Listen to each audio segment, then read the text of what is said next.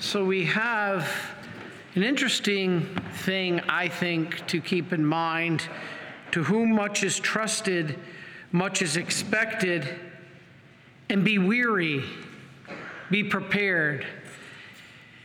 You know, in doing research and talks and reading the comments that I get, something quite interesting occurred to me the other day, and it was from a comment that somebody had written on YouTube, and the more I looked into it, and it seems to be alarmingly important. You know, Christianity is made up of three sects: Catholicism, Orthodoxy, and Protestantism. Now, we know the Catholic faith has the trueness of the faith. And what nation is called the first daughter of the church? First daughter of the church, and probably the most paramount location of Catholicism in the Middle Ages, was France. Of the world's most recent revolutions that you could see Satan behind, let's look at who he's attacked. First was France in the French Revolution, overthrowing the church, turning to the ironic term of the Enlightenment, basically discarding the need for God, and France was overrun with secularism. Satan attacked that because that was the basis of Catholicism, France. So Satan attacked the French Revolution. What was the next great of the revolutions? Russia. What is Russia the home of? The Orthodox Church. The Orthodox Church, the heart of Russia, was the Orthodox Church. Satan came in with communism, anti-atheism, anti-Christian activity. The Bolshevik Revolution came in and attacked Russia, the home of Orthodoxy. Now, what's the remaining part of Christianity is Protestantism. What is the home of Protestantism, or where is the basis of the most of the world, is right here in the United States. We Catholics know we have the fullness of the truth, but pure numbers, there's actually more Protestants. Now, the Catholic Church in the United States is the largest church, but there are 40,000 Protestants. So if you put them together, their number is actually greater than the number of Catholics in the United States. And now we are being attacked. So the message of this is to be weary, because the thief has come in the night. The thief has arrived at our front door. The thief is here to strip us before we even realize what is happening, just like in France, just like in Russia. It happened like that. It happened basically overnight. And we here in the United States are sleeping. We're sleeping as this thief is ready to steal us blind, strip us of our Christian morals and our foundation. We are more occupied now with what personal pronoun to use than the fact of worshiping our God or maintaining our religious freedoms. We're more concerned with redefining marriage or taking life in the womb than we are standing up for those basic tenets of God's teaching. So we have to be weary because the thief in the night has arrived. Have we been ready? So this third great revolution is attacking right here. And Jesus is saying, to whom much is given, much is expected. We should know better. We were built on freedom, yet now our freedom's being taken away. We were built on the souls of those in the founding fathers who broke their backs to give us a land where we could worship for free. We could worship in freedom. Part of that in the founding of our country was the martyrs we celebrate today, right? The great martyrs of Isaac Jogues and St. John de Brebeuf and companions. In fact, the story's right up the road from us. If you're here in this area, as I mentioned before Mass, you could visit the North American Martyr Shrine and come here. The story is really amazing, so I want to just finish with a few points about this, because this is what was given to us that we cannot lose. You know, one of the, let's talk about Isaac Jogues. Isaac Jogues was one of the first missionary priests into the New World. You know, he was the first one ever priest in Manhattan. Boy, what a change, right?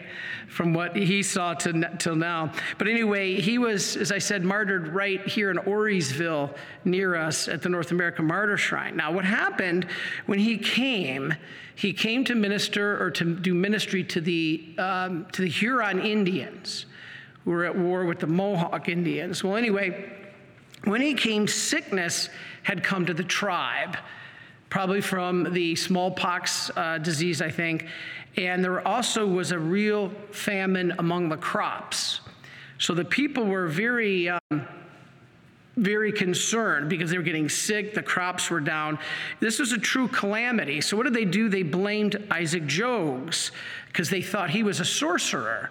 So, of course, they're going to blame him. So they were determined to get vengeance on him.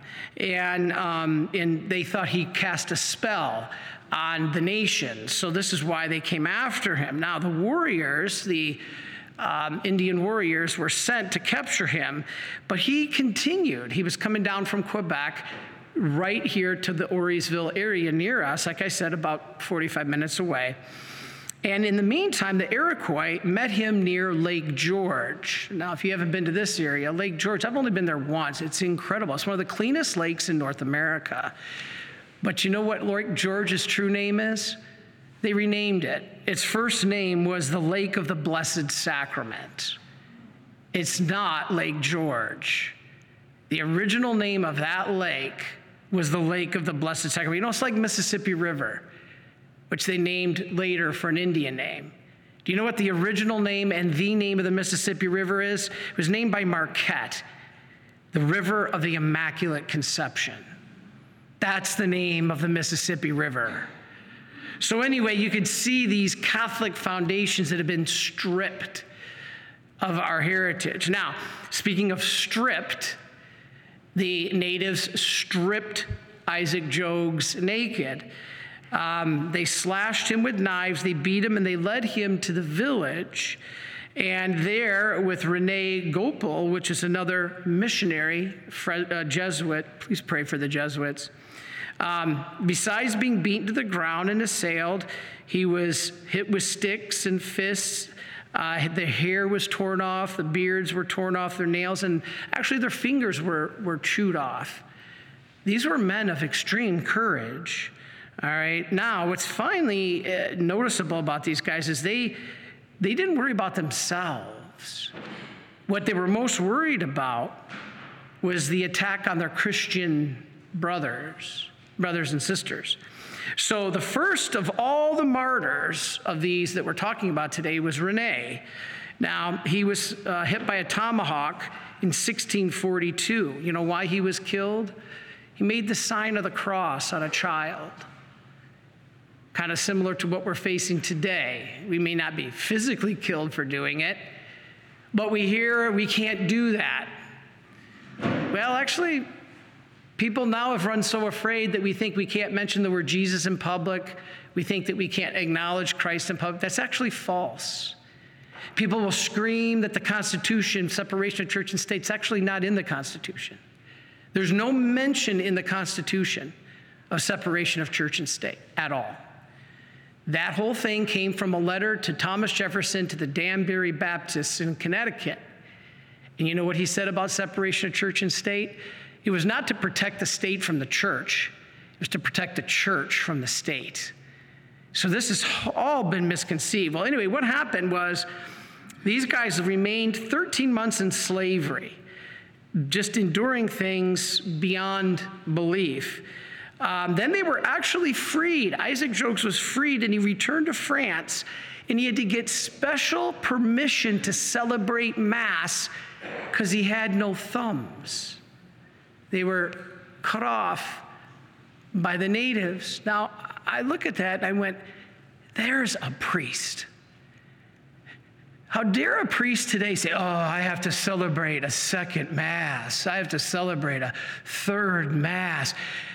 As one of our older priests said here, you should be thankful thankful that you even have the chance to celebrate a Mass. You should give thanks to God that we have the chance to still celebrate a Mass in public here in the United States before that freedom may be stripped away.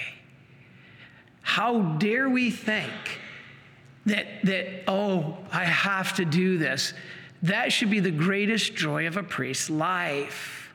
And it certainly was to Isaac Jogues.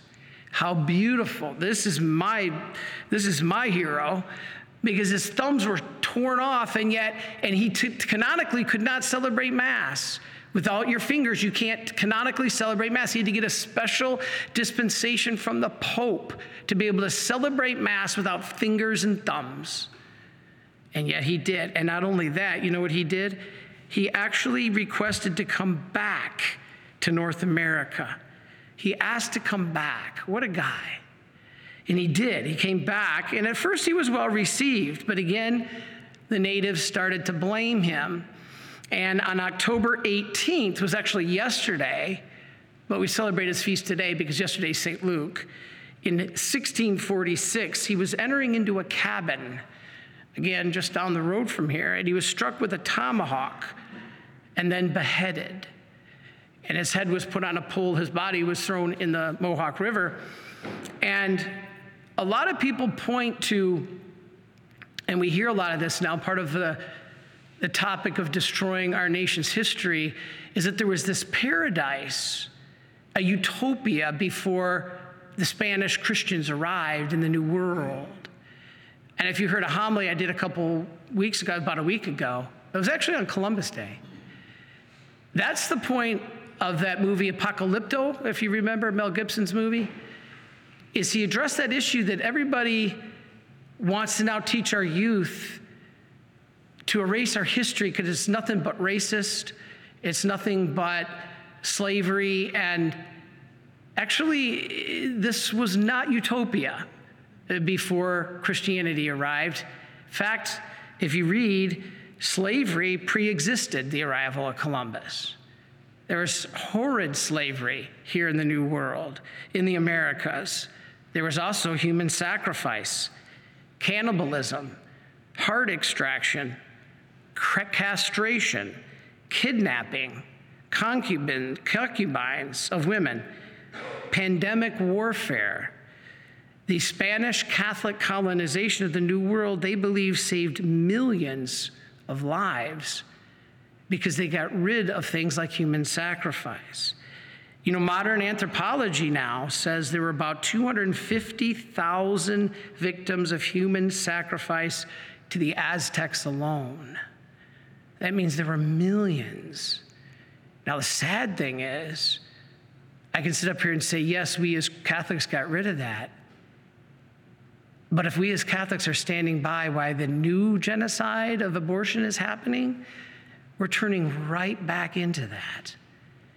And so we have to realize, yes, in one sense, the utopia didn't exist that we like to be told it was. But the Christian Catholic world that was brought in the faith helped save many lives. Now we're turning back to sacrifice, human sacrifice again. I think it's an important lesson. But you know, there was still the moral law. You know, the natives still were good people. There was a moral law there. There was a natural law there. Do you know, for instance, the Indians that captured Isaac Jogues were the Mohawk, right? Part of the Iroquois nation. You know what the Mohawk is? You know, they had that strip of hair that went right down the middle where other Indians had longer hair. The Mohawk had a single strip of hair, and it was high.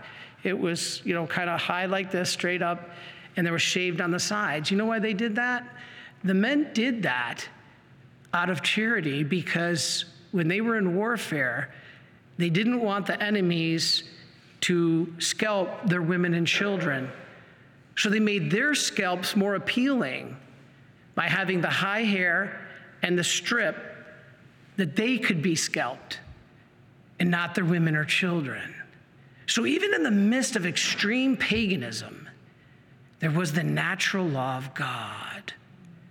The natural law that even amongst pagan faith, The men were willing to die for women and children and the innocent. And that's why they had their hair straight up and shaved on the sides so that they would be more appealing to be scalped. It was an act that they would give themselves. So the natural law of God was present even then. So there's good. I don't want people thinking I'm just being critical. What I'm being critical of is the fact that we don't want to return to these errors and these ways, but we want to build on them. Yes, we want to recognize beautiful Native American peoples, but we also don't want to condemn the church and their missionaries that brought the faith to these people, starting with Isaac Jogues.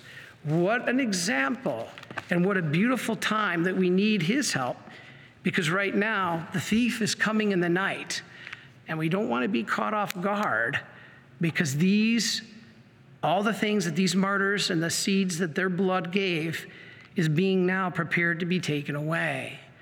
Not only the gift of human life, not only the definition of marriage, but even our religious freedoms. So please pray for the North America today, through the North American martyrs, that we may stand strong and be, as God said, to whom much is entrusted, much is expected. And I tell you what God entrusted us with the most: freedom of faith. And so let us not sacrifice that. This is not a political talk. This is a talk of the very foundation of what these men died for. And let us not let it be in vain. God bless all those martyrs, and let us in our special way not let ourselves fall back into paganism or back into disbelief, but rather see that they were willing to give their lives for God. Thus we should as well. Maybe not as red martyrs, but as white martyrs. And today is a day that we're going to have to face that battle. So praise be to God that we have these great martyrs to pray to. So St. Isaac Jogues and companions, pray for us.